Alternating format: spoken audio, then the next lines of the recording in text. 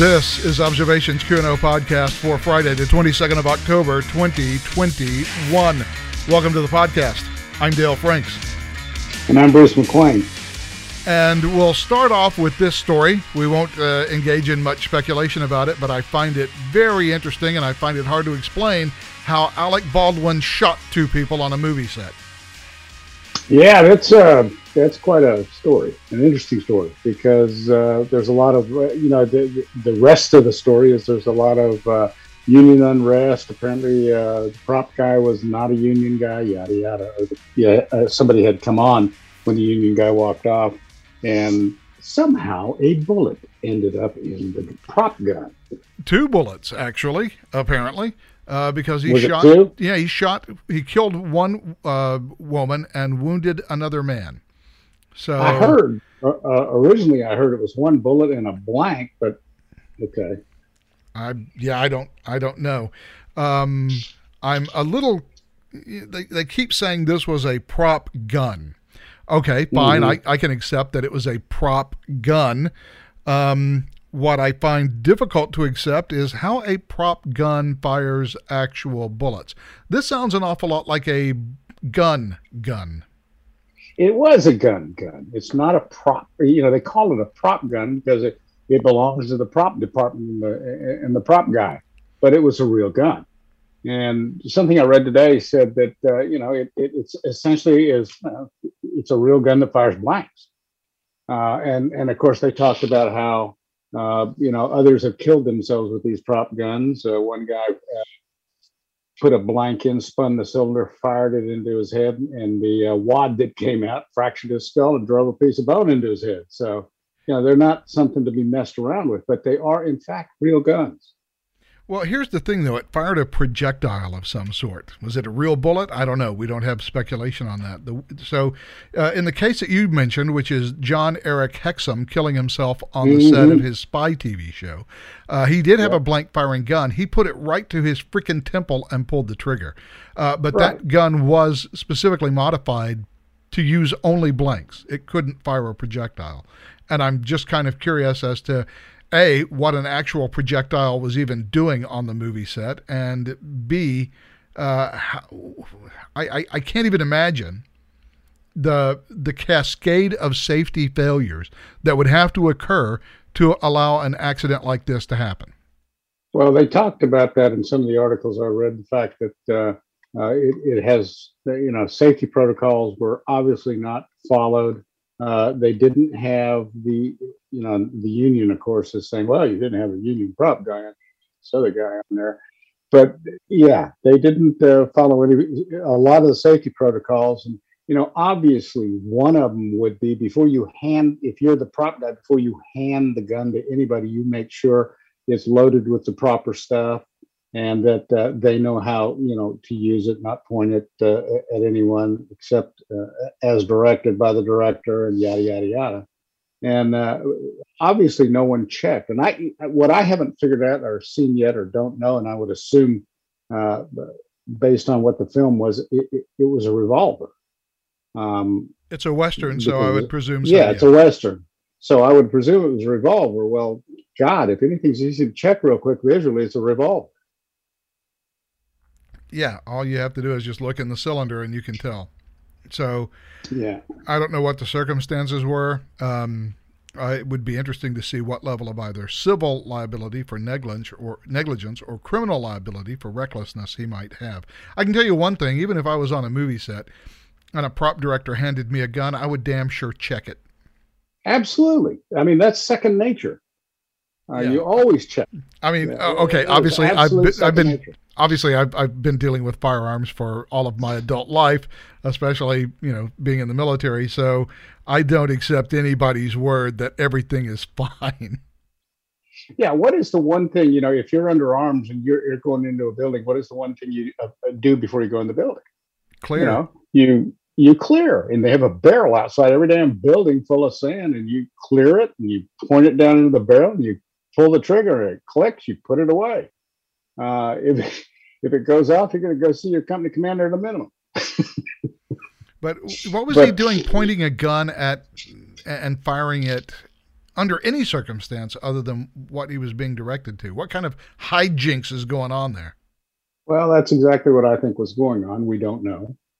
But I think there's some, to use an old term, tomfoolery going on, and because of the lack of safety protocol, someone paid with their life. Well, Alec Baldwin has now said that he's going to do some sort of big gun control thing. He's really Of course he is. it. But what he won't be saying is things like, "Gee, Liz Cheney's a lot like her mom, like her dad. I wonder if she's ever shot anybody in the face." Yeah. He is the ultimate hypocrite, and he loves to make fun of people, and he's the one that did this. He can go on all the gun kicks he wants, but the fact remains, the ultimate person that's responsible is the one holding the gun. Exactly. They should clear it. They should make sure the right stuff's in there. All that stuff doesn't matter what the other people do. You are the one responsible. And it clearly and didn't happen. And Alec Baldwin was responsible for it. Well, this is an unfolding story because they're still investigating. The police are, so I'm sure that over the next couple of days we'll get some more information about that. Meanwhile, let's travel back to Afghanistan, where the Biden administration has now done a little bit of a backtrack on we only left about 100 Americans in Afghanistan. Mm-hmm. That number has now risen to 400.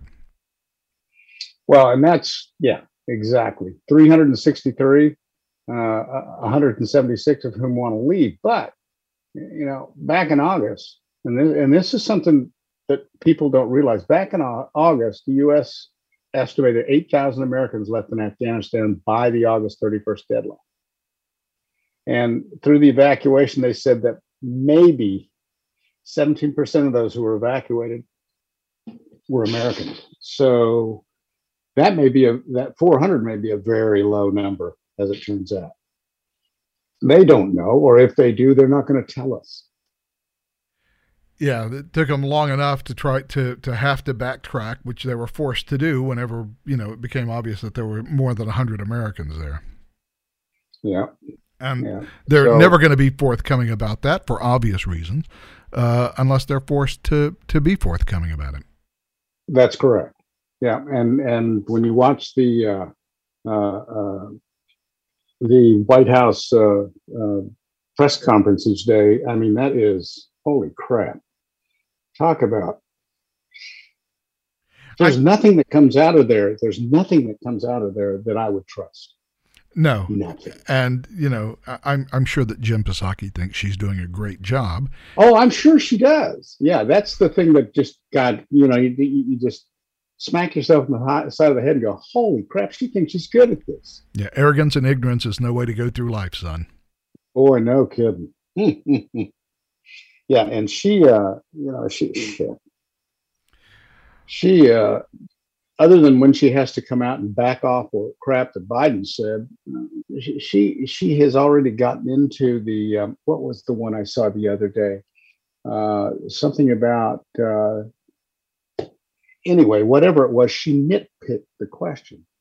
Part of the question was, why did they have to do it in the middle of the night? Well, what do you mean by middle of the night? Well, it was 2 a.m. to 4 a.m. I'd call that early morning. Oh. Yeah. Okay. Yeah, that makes all the difference in the world. Now, see, middle of the night would have been midnight. Therefore, your question simply is incorrect.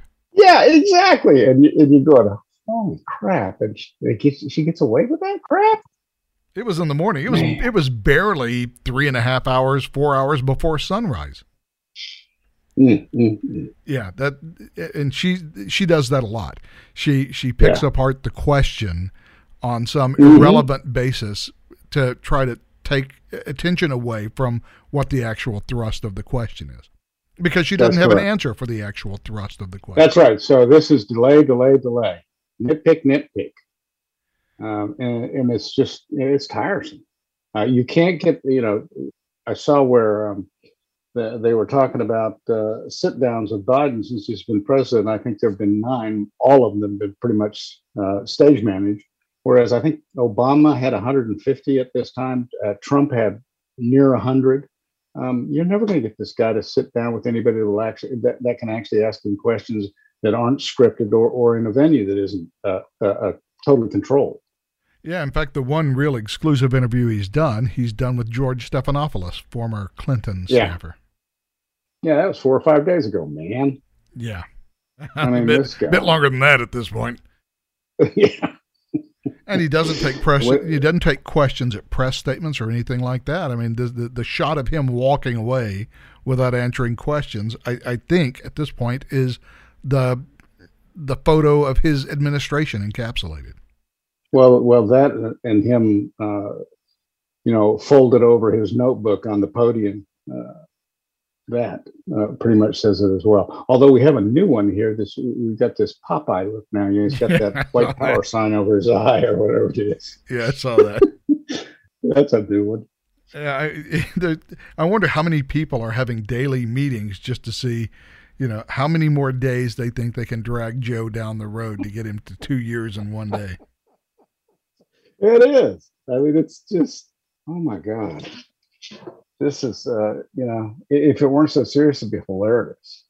Yeah, unfortunately, it is serious. He did come out and earlier this week, I think yesterday or day before yesterday, finally admitted, this inflation thing is hard and it's going to be tough and it's going to take a while to get through this. Well, hello.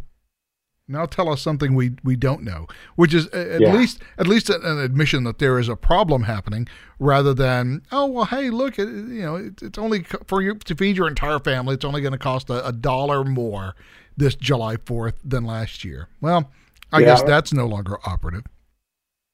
No, I think it was 14 cents we saved. Oh well, whatever it was, it was puerile. Stupid. Yeah, it was something stupid. Yeah. I mean, this guy, when asked about when are you going to, well, I guess I need to go. And then the White House comes out and spins, well, he's been to the border. We think 2008. Yeah, well, that doesn't quite apply, does it? Yeah. We're talking about now. Oh, they had to back off of his National Guard statement where he said, yeah, we'll get National Guard in there to drive trucks and stuff. Yeah, he doesn't have that power. No. He did the foreskin foxtrot on Taiwan. They had to back off of that and say, yeah, well, basically what we've always had is strategic ambiguity on that, and that's we've never said that we would do that. Well, until Joe did. Yeah, well, at this point, I think we could use a lot less strategic ambiguity now. Yeah, well, I don't disagree with him saying it personally. Actually, that was I think the sole bright spot in the entire debacle of a town hall meeting. And I expect that strategic ambiguity is as far as the administration will ever be willing to go. Yeah, I think that's right. And I expect they'll be ambiguous right up until the point that Chinese APCs roll into the capital of Taiwan. Yep. And he won't do anything about it. Although, interestingly enough, the Japanese have decided, we had a couple of aircraft carriers several years ago called the Hiryu and the Soryu. Let's just remake them. So now the Japanese Naval Self-Defense Force is building itself a carrier fleet. Yep. And they're also since they're buying the F-35, the vertical takeoff, the Marine Corps version, they're also going to be putting those on other ships. So they're going to have a peppery little force out there. Yeah, they definitely are. And, we kind of think of America and maybe Great Britain occasionally and, on very occasionally France are really the only countries that have a carrier-based Navy. Well, I think the Japanese are about to have one, and I think it's about to be bigger than the Chinese navies. Yeah, the Chinese, the Chinese have some carriers. Yeah, but that takes years and years of learning how to use them, how to deploy them, how to protect them, how they are used strategically, how they're used tactically, and they have no background in doing that. We, on the other hand, have been doing it well since you could have an aircraft here, and we got a lot more than they'll ever have. So yeah, I hear the Chinese, beating their chest and all that good stuff, but they really, in the power projection business, and I'm talking naval power projection, they really are still a regional power. I wonder if the Chinese realize that. I don't know. See, that's the kind of miscalculation I worry about. I mean, it's one thing to say the Chinese really don't have. I mean, sure, they could hire a bunch of freighters, but you can sink freighters with a pop gun. One of the things that submarines used to have 6-inch deck guns, right? And the whole reason for them was to sink freighters because they didn't want to waste torpedoes. So that's right. They'd have to go in and rearm with torpedoes, so they just shot them up with the deck gun. Yeah, freighters aren't survivable, and you want to load up 200,000 or 300,000 folks on freighters. Okay, be my guest, but don't expect them to make it very far out into the blue water once hostilities start. Well, the Japanese learned that on Iwo Jima. I mean, we just got reminded of that this week when the volcano lifted their fleet from the bottom of the ocean and put it up on the beach. Yeah. So, but my fear is, as I was trying to get to before we got off before I got sidetracked, is I wonder if Xi actually realizes, or the Chinese have enough humility to recognize that any sort of attack on Taiwan, if anyone opposes them at all, including possibly even Taiwan, it might not be a very successful attack. But it's the arrogance and the overconfidence that worries me, that they might end up sparking World War III because they think they're better at this than they might actually be. Yeah. I think that may be the case. If they're really looking at their Navy as one of the main tools of that invasion, because I think what they have as a Navy now, should we actually get serious about them, it wouldn't last long. And then their power projection all comes from onshore with aircraft. And that too can, pretty much be handled. It's an interesting, question. I hope they don't. But, the other side of this too, Dale, that you have to remember just as well, is China is going through some economic problems right now. It's going through some power problems. It's got all kinds of things on its plate right now. And you have to wonder if at some point, old Z might say, we need a distraction. Yeah, a short, victorious war, as the saying goes. Yeah. And you go, okay, it's time to reunite. Yeah, I understand the reason for the quote unquote strategic ambiguity that we've exercised since 1973. I understand why it exists, but I can't help but wonder if we may not be at a point where we make a statement of, we understand that China and Taiwan have their issues. We understand that China feels that Taiwan is a renegade province, and we would like nothing more than to see some sort of reunification between China and Taiwan. But we would expect that under any circumstance to be one that was mutually agreed to by Taiwan and China, and not a solution pursued by force. Yeah, and you can also make the argument that it's not a rogue province of China, that it was ceded to the Imperial Japan in 1895, and in 1945, the Republic of China took it and still occupies it. Yeah, the historical argument around that can be made a couple of different ways. Yep, they can. So yeah, it's not as righteous a claim as they would have you believe, and they have it in their head that it's theirs and it was stolen from them. Well, when in fact it was their government that ceded it in 1895. Yes, well,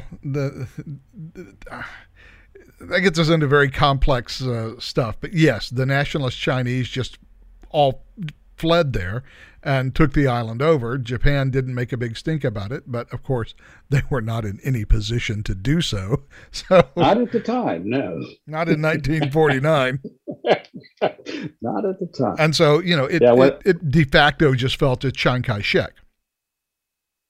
But the Chinese belief or statement has always been, and by the way, I'm talking because Bruce got tossed off of Zoom somehow, but the Chinese argument has always been that this is our land, and if Chiang Kai-shek was there, well, he lost, and because he lost, we get it, which at least sounds marginally plausible, but they've never had the ability to enforce that. Yeah. And Chiang Kai-shek was still at the time that he took the island the recognized government of China. Correct. Yeah. China didn't get formally recognized until the People's Republic of China for years. So you can play, we can play this game forever, it seems. Yeah. Nationalist China did have a seat on the United Nations Security Council until the 1970s. Right. When it finally became hard to ignore 2 billion people. Yeah, well, what is it Stalin said? Quantity has a quality all of its own. Yes, it does. So when you got that many people, it's kind of hard not to recognize you. I want to toss kudos out to a company that is all out in your area, good old In-N-Out Burger. Yeah, they've decided to join the resistance, my friend. I'm telling you, and they didn't screw around and dress it up in fancy words. Their statement when they were told that they had to check vaccine of their customers or vaccine passports of their customers said, "We fiercely disagree with any government dictate that forces a private company to discriminate against customers who choose to patronize their business.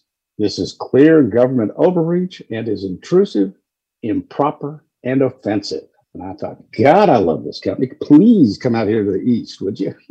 We have to go out tomorrow to make a couple of runs. You got to go to the pharmacy. You got to go to Home Depot and pick up a couple of things. And Chris has already made it clear that she expects to have a double tomorrow morning. There you go. That's I like that. That's the way to be. And I notice all the airlines are caving now to their employees. I think American came out and said, yeah, nobody's getting fired over this. Southwest has said we're not enforcing it. And Delta, of course, said, yeah, no. So I'm glad to see this stuff. Well, and at the same time, we are still waiting because 8 days ago now, OSHA sent its proposed regulation for a vaccine mandate for review, and it has disappeared since then. Well, good. So, and the administration has been anything but clear on what the status of that mandate is and why it's taking so long for it to be promulgated. Yep. And of course, we also all know that OSHA doesn't have the staff or the size to really fairly enforce it. So, and 26 states are going to be trotting right into federal court the second it's announced. Amen. Yep. I wonder what Bernie Sanders thinks of that. 26 out of 50 states. Isn't that more than 48 and 2? Yeah. It's, 26 states shouldn't tell 50 states what to do. Bernie never was good at that. Yeah, well, that's why he's a commie. Yeah, exactly. That's also why he's never worked a day in his life and is still a rich man. Yeah, Bernie, 3 houses Sanders. Yeah. I wouldn't mind having 3. Actually, I would mind having 3 houses. What I've been going through with this house since we had that slab leak is enough to turn me off to multiple home ownership, I'll tell you. Oh, God, yeah. I work part-time over at the arena here near Atlanta, an arena here in Atlanta. And we have a show that's coming that has decided that it's going to have everybody check for COVID passport, COVID vaccination or a COVID test. And I politely told him I will not work that show. Yeah, well, it'll be interesting to see how many people decide not to do that as well. Yep, I am not going to do that. Yeah, I thought it was interesting that Southwest Airlines had that big sick out that they blamed on absenteeism and said it had absolutely nothing to do whatsoever with vaccine mandates. I don't even know where you're getting such a crazy idea. I did not know that Baghdad Bob had that many faces. Yeah, well, it's interesting to see that everybody is backing off of it. Oh, yeah. Yeah, and that's what it took. It just took a few. And now the rest are going, okay, yeah, if they're not doing it, I'm not doing it. And that's pretty well what happened. And I don't want to get too deep into the weeds of how I know this, but I do know that in terms of trying to sell a vaccine tracking application to companies, there's a lot of resistance. They're waiting to see, if there will be a mandate. And of I think 22 states have now said there can't be a vaccine mandate in their state. There's just a lot of ambiguity about, well, can the federal government do this? If a state says we're not going to do it, can the federal government force them to do it? And so there's a lot of hesitation from businesses who, if they're forced to do it, they'll do it. But there's a lot of hesitation out there among businesses because the actual legal authority for it still seems so up in the air. Yeah. And then again, the enforcement side of it, I just don't see it. I certainly don't see any sort of fair enforcement, that's for sure. But I don't see how they can cover everything they need to cover with the size of, OSHA is the one that's driving. And we already have, for instance, the LA County Sheriff said, yeah, we're not doing that. I don't care what they come up with. And I guess when does the Chicago thing go into place? That's what I'm really watching. It was supposed to go into place, I believe, on the 15th, and there was so much resistance to it that they've now extended that to the end of the month. And they had some officers who were threatened with discipline, and they said, oh, yeah, what discipline? Well, we don't know, but something pretty darn disciplinary, we can assure you. And so far as I know, it's still up in the air. So when the 31st of the month hits, will they start enforcing it? I don't know. Do you want to lose 5 or 10% of your officers right now? Because that's how you lose 5 to 10% of your officers. Yeah. And maybe even more. I mean, the 5 to 10% number was the number that the LA County Sheriff's Office came up with. Who knows what it is, individually. I think it's a little more. I think it's a little more in Chicago because they are really well. I think some of this is definitely about the vax mandate, but I think a lot of it's also just about Lori Lightfoot, and in your face, Lori. Yeah, she's not popular with the CPD, and for good reason. Yes, indeed. She deserves every turn back she gets. But, seeing pushbacks against these mandates, and that's another thing, and I'll just throw this out there for us to talk about for a second, is the framing around saying, hey, I don't think you have the authority to make such a mandate, has been changed into, well, you're just an anti-vaxxer. That's not a fair response. No, and that's what I've told people. I said, I have gotten a vaccine because I thought that was what was best for me. And that is something that everyone should be able to, that's a decision everyone should be able to make. And the fact that I don't think everybody should be mandated for a vaccine, and the fact that I've gotten it certainly doesn't make me anti-vax. And look, it's difficult to trust almost anything the government says about it. You can look and see how they're like the thing that Rachel Walensky at the CDC said this week, which basically indicated that kids are going to have to wear masks, vaccinated or not, for as far into the foreseeable future that we can see. And as far as I can tell, we're practically the only country in the world that is requiring children to be masked. And we're on the verge of requiring, 5 to 12-year-old children to be vaccinated. Yeah, we are. And they are the lowest risk demographic out there. Very, very. I mean, in the 0.5% range for dying of COVID. Uh, so instead of treating it like the seasonal flu, we've decided that it's smallpox, I guess. Yeah, and I think the temptation of maintaining whatever power this gives them over the general public by scaring them is just too intoxicating to let go of. So every time that there's something that shows up that looks like, okay, well, this may be an improvement, we may be pulling out of this. Look, we got 70% of the population have at least one shot. Once we reach herd immunity, we'll be fine. And remember, we were talking about herd immunity at 70% a year and a half ago. And now it is, well, herd immunity, as Fauci said about 2 weeks ago, well, I'm thinking about 99% vaccination gets us to herd immunity. That's the stupidest thing I've ever heard. Yeah, so the goalposts keep shifting. And, if you can't be trusted and consistent, trustworthy and consistent in your statements, and everything that you say seems to indicate that you are going to be forcing this down our throats for as long as you possibly can, then don't come to me whining because people don't want to take the vaccine or people don't trust what you say. Well, there's a reason people don't trust what you say, because what you say has proven to be not very trustworthy. A year and a half ago, Anthony Fauci was saying there's no way the federal government can mandate vaccines. It's just not our authority. We can try to get people to take them, and we can say that's a great idea, but we can't really have a vaccine mandate. Well, that's certainly not his position today. What changed?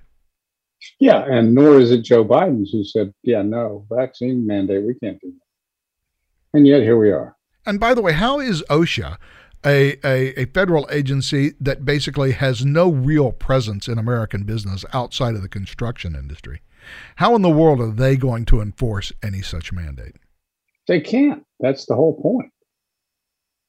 That's the whole point. They cannot. They don't have the structure to do something like that. And so, it's for some, it's a feel-good measure. For most, it's a pain in the ass, bunch of horse crap. Well, and the fact that they've made it so punitive with thousands of dollars in fines for every infraction. Yeah. Thousands of dollars. I guess the expectation is if we tell you to do it, you'll do it simply because we told you you'll do it and you want to avoid any possible attention. But there's no way you can enforce that, certainly not enforce it fairly, which to me brings up a number of constitutional issues about enforcement of the law and enforcement of a regulation. If it's not even possible for the government to attempt to enforce it fairly, then there are going to be subjective criteria that determine whether that law gets enforced or not. Subjective criteria is just black letter unconstitutional. Agreed. And, but again, this is an administration that has decided, we probably can't do that, but, we're going to do it and let the court sort it out. Yeah, well, that's been the MO. Done. Yeah, that's been the MO for several policies. We're just, we're going to say it's like the rent moratorium. Well, we're going to do it. Now dare the Supreme Court to stop me. And okay, so the Supreme Court stops you. Exactly right. And that's exactly what happened. But, it comes down to the basic competence of the Biden administration and basic competence and the Biden administration, admittedly, not something one would expect to hear in the same sentence. But they seem to be making PR moves, not serious moves, not moves that would actually ameliorate the situation. It's theater. It really is with this administration theater. Well, people expect us to do something. We don't know what to do, so here's something. Now we've done something. They have a whole set. They have a whole set to do that on. Yeah, and it's every single policy area that this administration controls, whether it's Afghanistan or inflation or the supply chain or vaccines or whatever it is.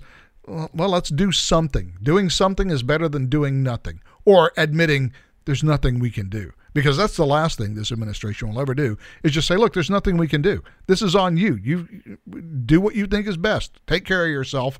And this is what we think you should do. But we're not going to, we're not going to do it. It's out of our power. They just simply can't bring themselves to admit that. Yep. And that's why we have this, as you said, this theater going on. And so I'm wondering if this OSHA regulation will ever make it past legal review in the administration. I don't think it will. I mean, it may. Well, I mean, they may well, if it doesn't, then they simply don't promulgate it. And at some point, Joe Biden then has to explain where his vaccine mandate is. And if they do promulgate it, then immediately we're going into federal court, and every lawyer in the Justice Department is going to be shuttling to the 26 states that are ready to make what appears to me a valid 10th Amendment claim against it. Yeah. So, you're right. But, as long as he can say this regulation is coming, I think he can hold the dogs off for another couple of weeks. But at this point, it's now been a week since the OSHA regulators sent what their proposed regulation would be, and we haven't heard hide nor hair of it. I'm kind of interested to see what it is they want to come up with. I am too. And it's, again, as you pointed out and I pointed out before, if it's up to OSHA, it ain't going to happen in any fair way. It's not going to happen in any consistent way. It'll just be voluntary compliance, if anything. And there are going to be a ton of folks that once they see how this works, they're going to avoid it, work around it, figure out a way. I would be curious to see what the compliance level would be if, rather than a punitive regulation like they're proposing, they just came up with a list of recommendations for businesses where people are in any sort of close contact and say, this is what we think you should do. We're willing to stand by and help and give advice, but you have to do this yourself if it's going to be done. That doesn't seem to be something the Biden administration would do, but if someone were to do that, I think it'd be interesting to see what the level of compliance would be. Given adequate guidance of what the federal government thinks would be a good program, it'd be interesting to see how many companies decided to implement it. I think it would be minimal, and I offer as proof stadiums around the country full of 50 to 100,000 people. Yeah, well, I may be able to keep you from going to work, but by golly, I can't stop you from going to a football game, can I? And that's the thing. And the venues out there that are doing concerts and that type of thing, there are no masks. It's this is something that the American people have looked at and go, okay, I'm tired of this. This isn't. I've taken the things that I feel. I've done the things that I feel are necessary to ameliorate the risk. I'm willing to take the rest of the risk. Get out of my way. Yeah, well, that is the thing. I think a lot of people have already done whatever it is that they think they need to do to fit their own personal risk profile. They've already done that, and they're pretty comfortable with where they are now. And so it's already been horrendously inconvenient for many people. It's been a long-standing and ongoing burden. I suspect that people are starting to get a little tired of being told how they have to live their lives. At least a significant number of people have. Obviously, there's always going to be 30% who would shoot you in the head if a government agent said to do it. That's right. Yeah, and that's something that you're never going to change. But the fact is, we're not a country that it does well under this type of authoritarian rule, and that's what this is. Especially when we don't see the so-called leaders of the country living up to their words, and B, have had almost 2 years now to assess the situation ourselves and go, yeah, this isn't as bad as they say. I've lived through it. And that's where we are right now. These guys who are the so-called leaders, they don't pay any more attention to the mask mandate than anybody does. As one of them, which is telling, by the way. Yeah, absolutely. One of them said, "Hey, I wear it only when the cameras are on." Yeah, I know. We all know that. Yeah, you're not telling us anything we don't know. And exactly. And we'll believe it's an existential crisis when you start acting like it's an existential crisis. Exactly. So as with the climate change, when you quit, getting in your SUV to go to the airport and flying out on a private jet to some conference somewhere to denounce the rest of us trying to make a living and say you're going to take away our fossil fuel, we're not going to take it seriously. And that, I think, is the problem, because it's a hard argument to make, even though it is one that the Biden administration is continually making. Who are you going to believe, us or your own lying experience of the last 2 years? That's right. Yeah, and I think his polls show who they are. Yeah, well, he's kind of down in the cellar. I think he's down to 33% now. So he's down to the rock bottom of the people who will do anything the government tells them to do simply because it's the government. That's right. He is at the political Mendoza. Yeah. And what you have to realize is that's the Quinnipiac poll, which always oversamples Democrats. Yeah, so if he's doing bad there, what does a Rasmussen poll look like for this guy? Yeah, he is in the dumper. And independents, man, they're over Joe Biden. It's hilarious to me now where I hear and see "Let's Go Brandon" hollered or written. It's funny stuff. I mean, that has really taken off. Yeah, well, they've got it on billboards now, for goodness sake. So that's going to be one for the history books. That's going to be around for a long time. And look, as long as this collection of incompetent buffoons keeps screwing things up, it's not going to go away. I mean, this "Let's Go Biden" thing didn't show up because he's the model of cool competence. It's because everything he touches turns to crap. Yeah, and has his entire political career. That's why they say insanity. The definition of insanity is doing the same thing over and over and expecting a different result. It seems kind of insane that anyone would vote for Joe Biden and expect calm, cool, collected competence. Yeah, exactly. I mean, even when he had all his mental faculties, he didn't have any of that. Exactly. He's been a buffoon the entire time he's been in the Senate. There is not a piece of legislation anywhere that I know of that has his name on worthwhile legislation. I think he did co-author the assault gun ban in the Senate. Oh, well, see what I mean? Nothing that he's done is worthwhile.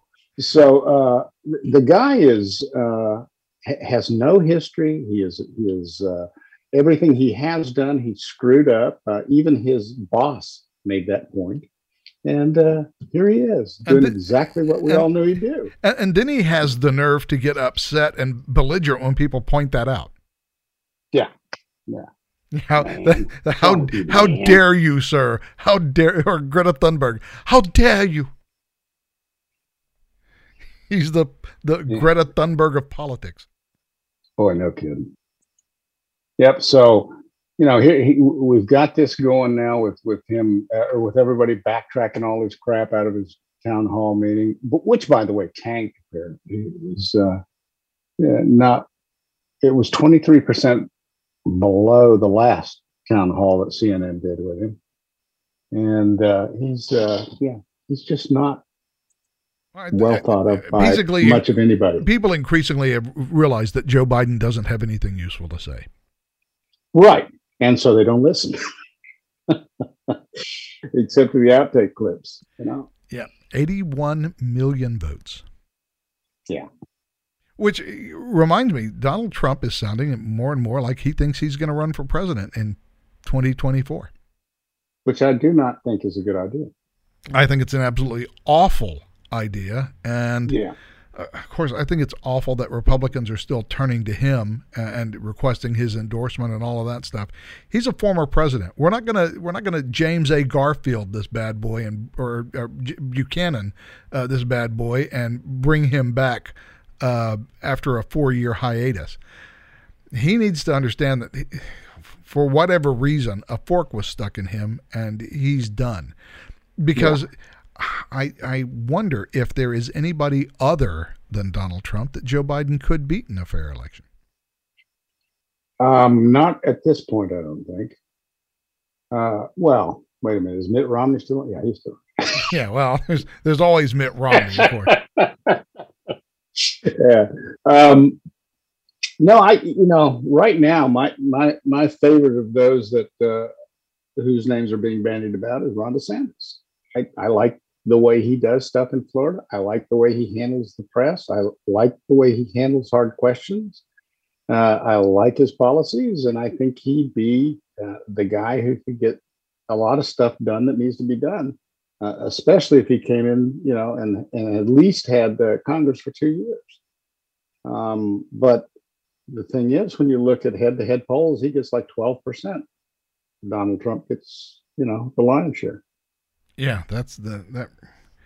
I would like nothing better than to be done with Donald Trump. I would too.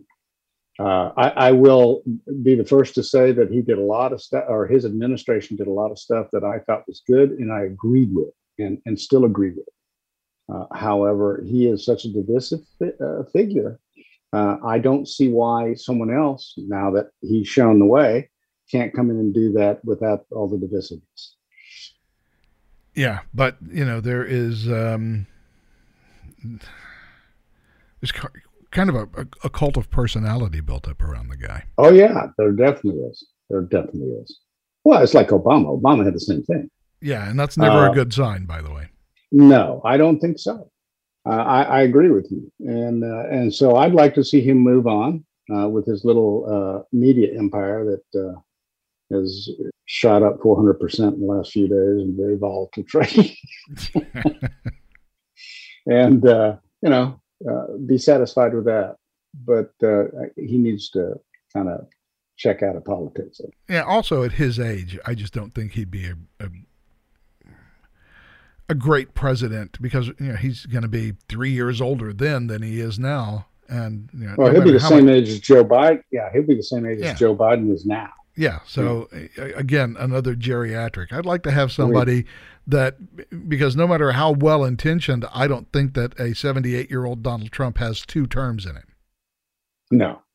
And I think a 50-year-old former Navy SEAL probably does. Yeah. Well, I guess, we got another year till the congressional election. I guess we'll see something then. I imagine if that congressional election were held today, that 5-seat Democratic majority would go bye-bye. Yeah, I think so. And I think one of the bellwether elections right now is the Virginia governor's race coming up. I mean, whether Youngkin wins or not, it shouldn't be close. Virginia is no longer a purple state. Virginia is a blue state. So if it's close or he squeaks out a win, I'm talking Youngkin. Yeah, they're in trouble. They're in deep trouble.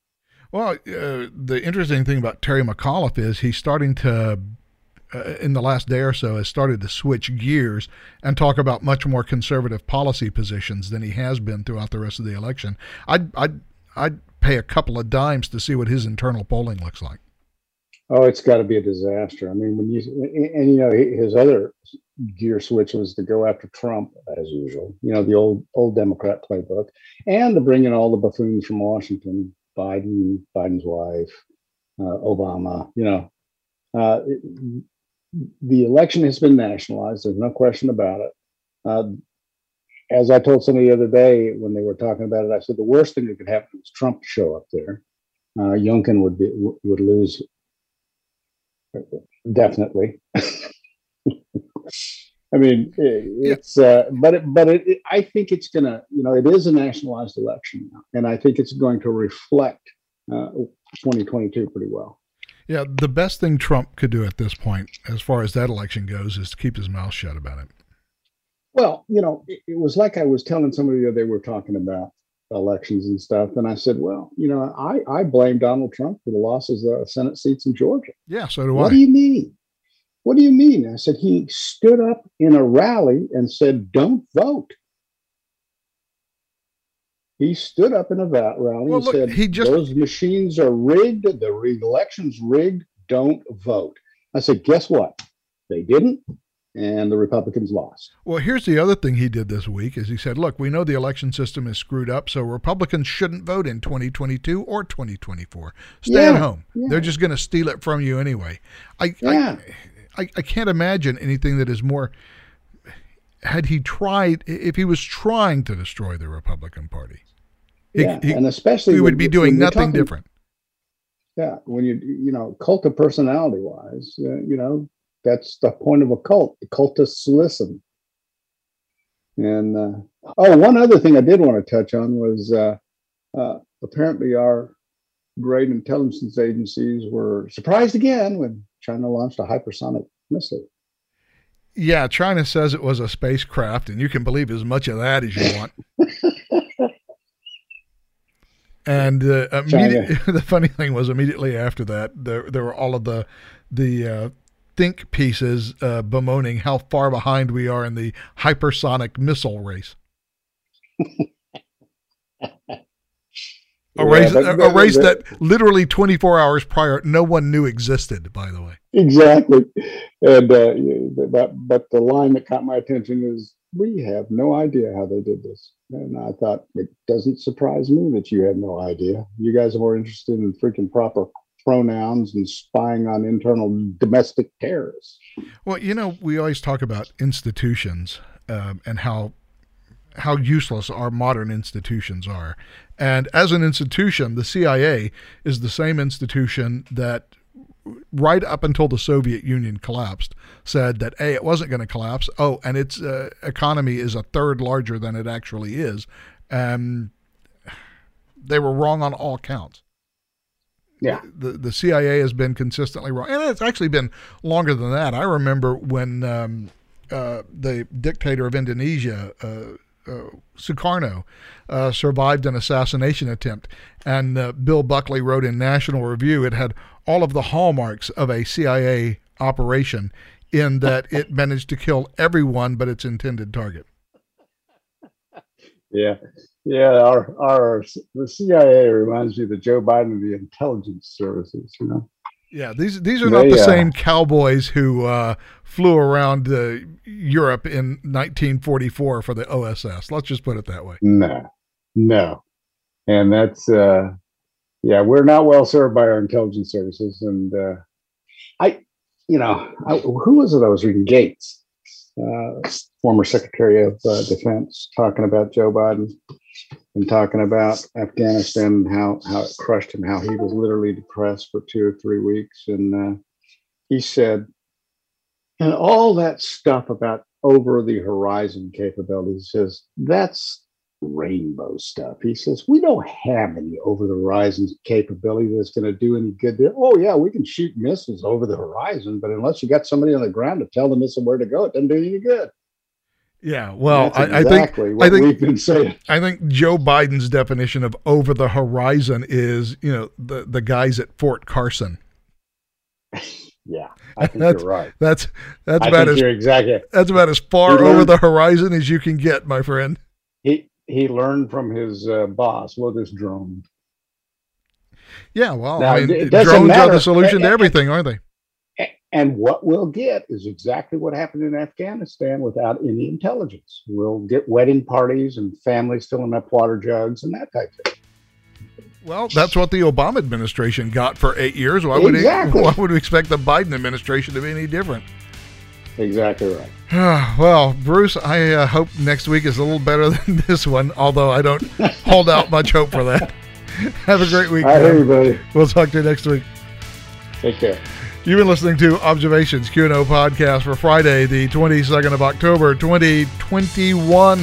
Thanks for joining us on the podcast. On behalf of Bruce McLean and the missing Michael Wade, this is Dale Franks saying thanks for listening. We hope you'll be listening again the next time. Until then, have a great week, everybody. So long.